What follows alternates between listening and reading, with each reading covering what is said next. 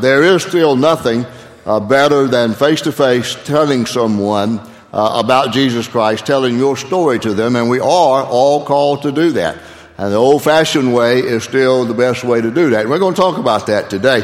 Last week, as Jeff Wheeler, our interim minister of discipleship, preached for us on the care and feeding of sheep, talking about the concept in our educational ministry of reaching people and then connecting them into the life of the church and then caring for them. I want to take that a little bit deeper in what we're talking about today, because this is so important. The way we're going to reach new people, the way we're going to grow, is by not just opening the doors on Sunday morning and putting out a sign, but it's going to be as we intentionally reach out to people with the gospel of Jesus Christ. While I was off last week, one of the things that I did was I read Greg Laurie's most recent book entitled Tell Someone. And Greg Laurie has a fantastic testimony in his own. He's pastor, I think it's of Harvest something church over in California, and he preaches to thousands on crusades. And it's a very simplistic, but yet it's a very motivating book about telling the good news, telling somebody about Jesus Christ. And so I couldn't think of a better title for it today, and simply it's just to say, tell someone.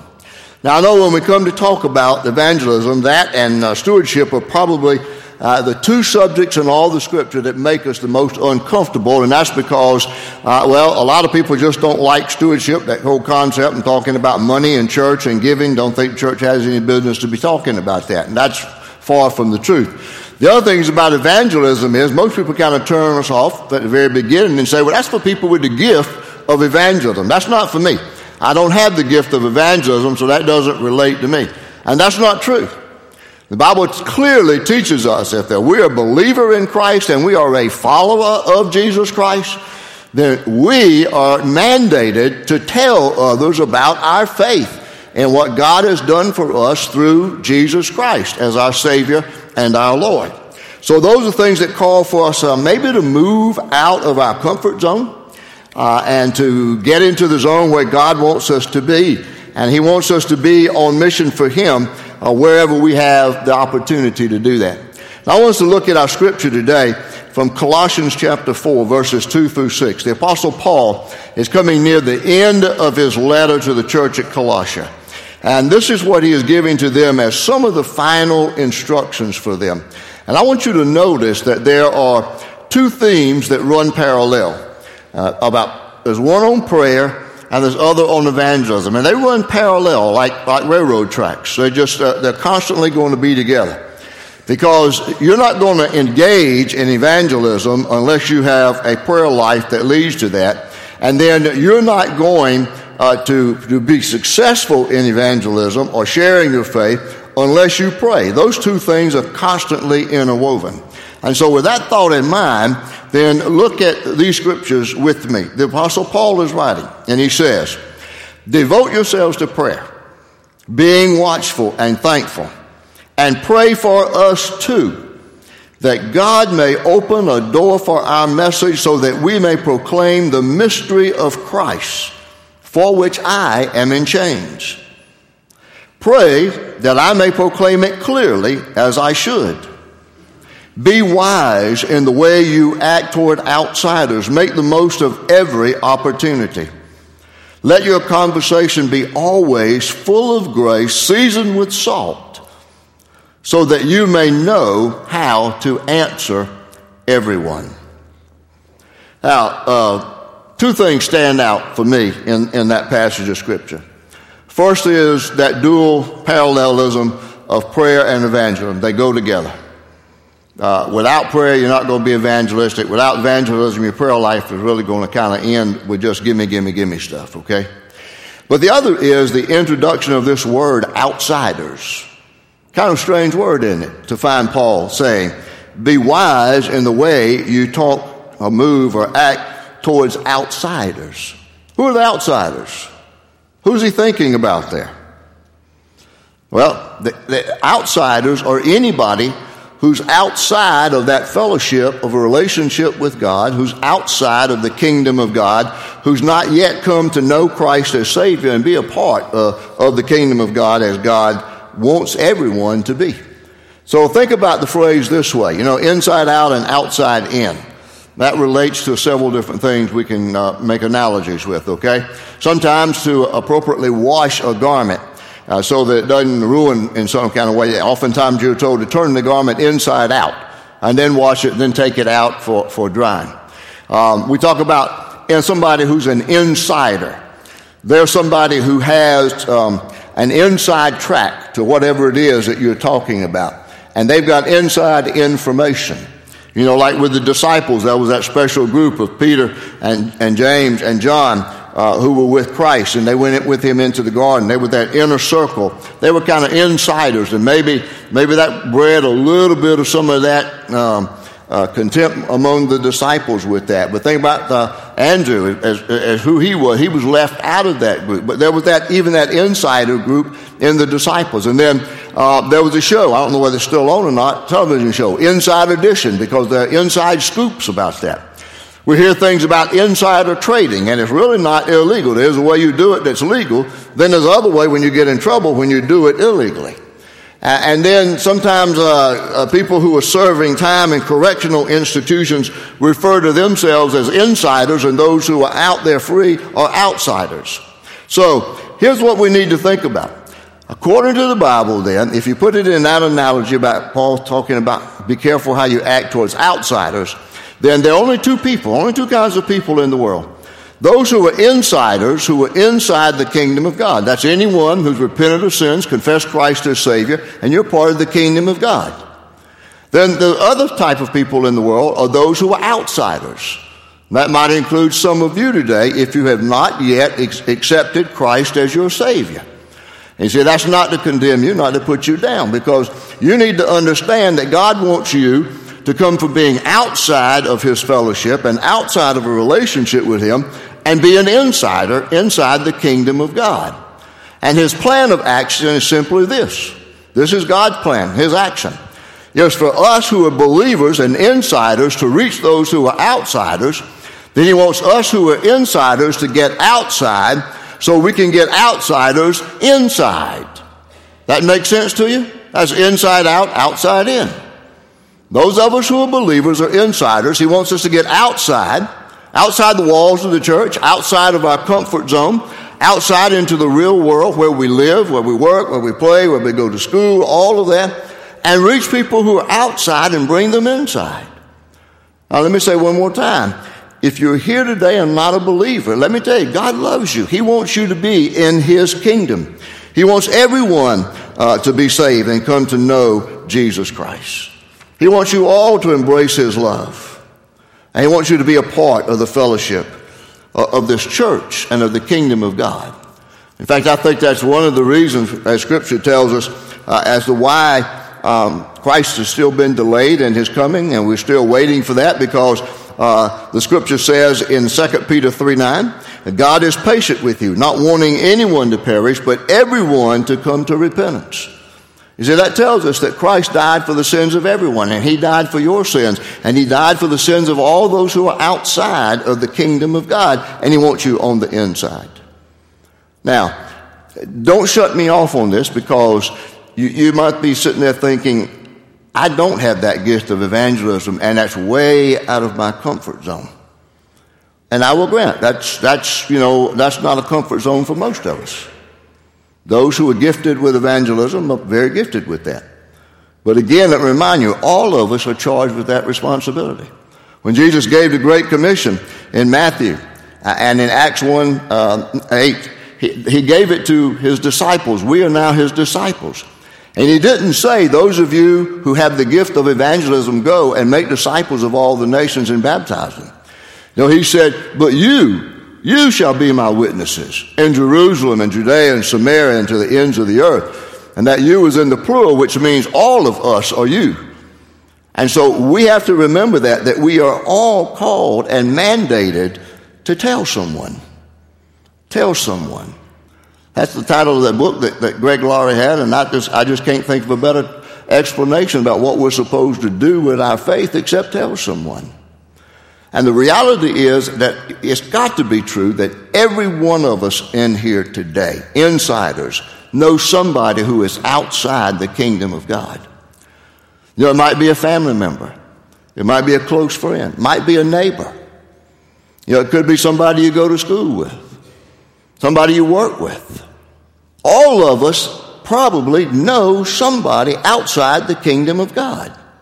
And our desire should be that we want them to become insiders and become a part of the kingdom of God. It might be as you think about some of these people, and then I just simply want to lay out from Scripture that we read earlier, just a twofold process about how I think we can work and tell someone about Jesus Christ, okay? There is, first again, let me remind you, that dual emphasis on prayer and evangelism. So when we look at our text here that we read in Colossians, we'll look at the verses 2 through 4 talk to us about prayer. That's speaking to God about people, okay? And then verses 5 through 6 is the evangelism part of it, that where we are speaking to people about God. Now, what does the Apostle Paul say to us in these words? All right, here's the first one. In speaking to God about people, the question has got to be, how do we pray so that we prepare ourselves to tell someone about Jesus Christ? Well, verse 2 says this, devote yourselves to prayer, being watchful and thankful. There are three things there to notice. First of all, you have to devote yourself to prayer. The word devote simply means an unrelenting persistence. You never give up. That describes the people, the believers in the early church in Acts chapter 2, verse 42, where wonderful things were happening, and people day by day were changed from outsiders to insiders, because the Scripture said they devoted themselves to the apostles' teaching, to the fellowship, to the breaking of bread, and to prayer. You got to devote yourself to prayer. If you devote yourself to prayer, it simply means you have a heart and a passion to pray. It's a normal part of your life. You learn to pray persistently. You learn to pray at all times, as the Apostle Paul would admonish us. And prayer is a spiritual discipline that we have the opportunity to use, and I'm sure many of us do many times a day. You don't just start your day with prayer and end it with prayer, but every opportunity in the flow of life is an opportunity to pray in so many different ways. And when the Holy Spirit nudges you about a concern for somebody who does not know Jesus Christ, that they are an outsider, then you need to be ready to pray. And if you are already devoted to prayer and have a devoted prayer life, you will just simply add them into your prayer life. So devote yourselves to prayer. Second thing Paul says is pray with watchfulness. Pray with watchfulness. I think a way to say that is simply be alert as you pray for these who are outsiders. Now, what possibly could we mean by that? Well, let me give you one specific thing. That's a very powerful thing to pray about. That is to pray for the removing of obstacles that's in the way of your friend, your family member, your co-worker, your fellow student, whoever it might be, who is outside the kingdom of God. Because you see, while God wants everybody to be saved, Satan does not. In fact, the Scripture tells us that the God of this age, that's Satan, has blinded the minds of unbelievers so that they cannot see the light of the gospel. See, there are obstacles that Satan will put up in the way of unbelievers so that they cannot see the gospel. They can't see the cross. And you need to look at the opportunities that come your way when you identify those obstacles in the life of the person that you're burdened for, and that is to begin to pray that those obstacles will get moved so they can see the cross. It might be something in their own life. It might be their sin, their pride, their anger, any of those things in the life of that unbeliever. It could be the environment in which they live. It could be the negative influence that somebody is having on them. So you need to ask God to remove these obstacles and claim them in the name of God. That's what happens when you begin to pray boldly and pray with devotion and take advantage of those opportunities. When you understand what's keeping your friend from coming inside to the kingdom of God, then you begin to pray for God to remove those obstacles. Then Paul says, pray with thankfulness. And so every time we pray, we have reasons to give thanks.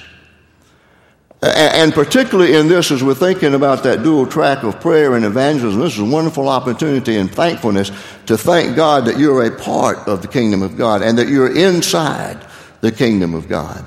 And then you thank him for the opportunity that he's given to you to go outside to those who are outside the kingdom of God, and that you have the message that can change their lives. If you look at the book, the whole entire book of the letter of Colossians, you'll find that Paul gives many expressions of thankfulness. Chapter 1, verse 3, we always thank God, the Father, our Lord Jesus Christ, when we pray for you. Chapter 1, verse 12, we give thanks to the Father who's qualified you to share in the inheritance of the saints in the kingdom of God. Then he says in chapter 2, verse 7, rooted and built up in him, strengthened in the faith, and overflowing with thankfulness. And then verses 15 through 17 in chapter 3, the Apostle Paul says, let the peace of Christ rule in your heart, since as members of one body you were called to peace, and be thankful. And let the word of Christ dwell in you richly as you teach and admonish one another with all wisdom. And he goes on to talk about singing songs and hymns and praise to God. Now, those are three things that verse 2 talks to us about. Pray with devotion, with watchfulness, and thankfulness. Then, when we look at verses 3 through 4, we find the answer to the question that is, then what do we say when we pray? Now listen to what Paul said. And pray for us too, that God may open a door for our message so that we may proclaim the mystery of Christ, for which I am in chains. Pray that I may proclaim it clearly as I should. Now, I think there are at least two things that tell us here what we should pray for. The first is pray for open doors. Paul was talking about praying for open doors of opportunity to share the gospel. And you hear what he said? He says, so that we may proclaim the mystery of Christ for which I am in chains. Paul was under arrest. He was under arrest for preaching the gospel of Jesus Christ. But he wasn't praying for an open door of escape from his imprisonment. He was praying for an open door of opportunity to share the message of Jesus Christ. And when God talks to us in his word about an open door, it's an opportunity for us to do something for him and for the kingdom of God. Jesus said, when he wrote to the church in the book of Revelation, chapter 3, verse 8, to the church in Philadelphia, he said, see, I have placed before you an open door that no one can shut. See, right now, we at Spring Valley Baptist have some open doors before us. The opportunity to get outside and to bring people inside. Let me give you some examples. The Good News Bible Club after school study at Pontiac Elementary was a success. Now we're working on follow-up. 100 children and their families. So that's a fantastic door of opportunity. The students this coming weekend have their spiritual retreat. There's a fantastic opportunity. If anybody's on that retreat, any of you students on that retreat who's not a believer, then you need to ask somebody to pray for you. Ask God to speak to you through the speakers, the music, and all that's going to go on. That's a wonderful open door for opportunity. We got Vacation Bible School coming up in about less than 2 months. That's a wonderful opportunity that we'll have, as hundreds of children will be here and involved in Bible school to reach them and their families. I know we got the Sparkleberry Fair coming up on, 2 weeks, on April 30th. Choir's going to be singing at 3 o'clock, I think, at the main grandstand, whatever. But we're also going to have a tent. We're going to have brochures and information about Spring Valley. There was a brochure in Sunday school classes about signing up, volunteering to help us with that project. That's a wonderful opportunity. That's an open door of opportunity that we have in the community where there will be thousands of people, many of them who do not know Christ, many of them who do not have a church home. Pray for open doors, opportunities. And when God opens the door, walk through it. And then the next thing Paul says then is that we should pray for clarity. What's he mean by that? Well, when God opens the door and there's a wonderful opportunity to tell someone about Christ, then we need to pray that we have clarity of words to make the gospel message pure, clean, simple, and easy to understand and accept. See, oftentimes what happens is that we begin to talk about sins, and you go off on some kind of sin, and you don't know, but it might be that's the sin that person is dealing with. And then you start hitting people hard who have that kind of sin, and instead of feeling instead of feeling love, they're feeling judgment. And so we need to pray for clarity, that we can make the gospel clear and plain, that God loves you. He sent Jesus Christ to die for your sins, and all you have to do is to believe in him, trust in him, commit your life to him. Now, that's the prayer part, speaking to God about people. Now here comes the other track, and that's the evangelism track. This is how we share that. And it's speaking to others about God. And we find that in verses 5 and 6. See, verse 5 focuses on how we walk, and verse 6 focuses on how we talk. How are we supposed to walk? Paul says, be wise. Walk wisely. He says, be wise in the way you act toward outsiders, making the most of every opportunity. What's he talking about? What does it mean to be wise as to how you walk? It means that if you are known at work, in the neighborhood, at school, as a follower of Jesus Christ, there are people who are not followers who are going to be watching you. They're going to be watching your lifestyle. You are the gospel to them. And you need to be careful how you walk. You need to be careful how you behave. When Jesus sent the disciples out in Matthew 10:16, he told them to be as shrewd as snakes and innocent as doves. So we need to be careful about the way we act, how we walk in this world. Because people are making decisions about the validity of the kingdom of God based upon what they see in our life. Then the second thing is then to make the most of the opportunities. That's a business phrase that means to buy up. You find a bargain on some commodity and it's such a great deal, you spend all that you have to buy up as much as you can. And what that simply means is to make the most of opportunities, is that when God opens that door of opportunity, we've been prayed up, we've been practicing, we're ready to go, we're ready to walk through that door of opportunity, and we're going to make the most of it. We're going to make the most of it. And then he says in verse 6 then about our speech is that it should be gracious. He says, let your conversation be always full of grace, seasoned with salt, so that you may know how to answer everyone. See, sometimes that's one of the answers that you give, isn't it? Well, I don't know how to share my faith because I don't know if I could be able to answer the questions people ask me. And there will be some questions that they will ask that's far off the track. Do everything you can to move them back to the central point of the gospel. Don't worry about all those others. We can talk about those later. We can ask the pastor. We can ask somebody else. We can look that up. We can do some research on that. That's important to you. But let's just get back and focus on this. See, you want your conversation to be full of grace, seasoned with salt, so that you may know how to answer everyone. Make sure it's with love and acceptance rather than judgment and condemnation. And then Paul said, be appealing. He talks about seasoned with salt. We know that salt adds taste to our food. It's also a preservative. It's also interesting that in Leviticus it talks about salt was added to some of the Old Testament sacrifices. Salty speech back in Paul's day referred to witty and clever discussion.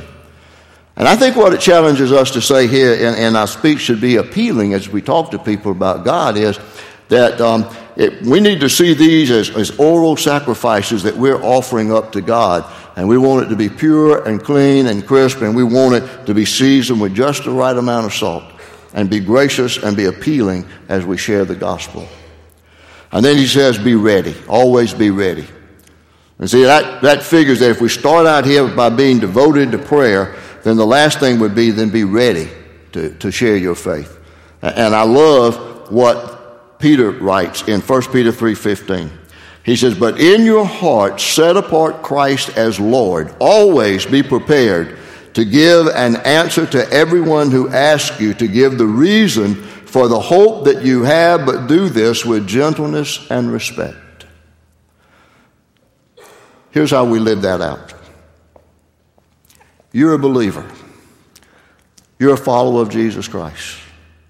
You're known for that in your neighborhood, in your home, at your school. You're known for that where you work. When you live that life, that's the pattern of a believer in Jesus Christ, eventually somebody's going to come to you and they say, I know you've had a death in your family. How are you handling that? They're going to say, you know, you didn't get the job promotion you wanted, but you still got a great attitude. How are you handling that? You know, how you come in here every day with such a great work ethic when everybody else wants to slough off and get by with the least amount of work? Man, you know what? That's an open door that God has given to you. You got to be ready. You got to be ready to tell them why you live that way. And that gives you the opportunity to tell your story. You tell your story about how Christ came into your life, how you came to know Christ, and the change He's made in your life. Then you tell His story, how God in His love sent Jesus Christ into the world to die on the cross as the sacrifice for our sins so that everyone's sins could be forgiven, and everyone who will trust in Him can believe in Him and spend eternity in heaven. And then thirdly, you simply ask the question, would you like to pray and receive Jesus Christ as your Savior? And then you want to invite them to church. Bring them here so they can get involved in a Bible study class, so they can hear the Word, feast on the Word, and grow the way that God wants them to do. I know that we struggle in doing that. But that's what we're called to do. To tell someone. Greg Laurie ends that book with an illustration about a missionary by the name of George Smith. George Smith was a man who had Africa on his heart. That was where he felt he was called to go and minister. And he was there for only a short period of time in a small village when he was driven out of the country. And he left only one person converted to Christianity behind, and that was a woman in that tribe.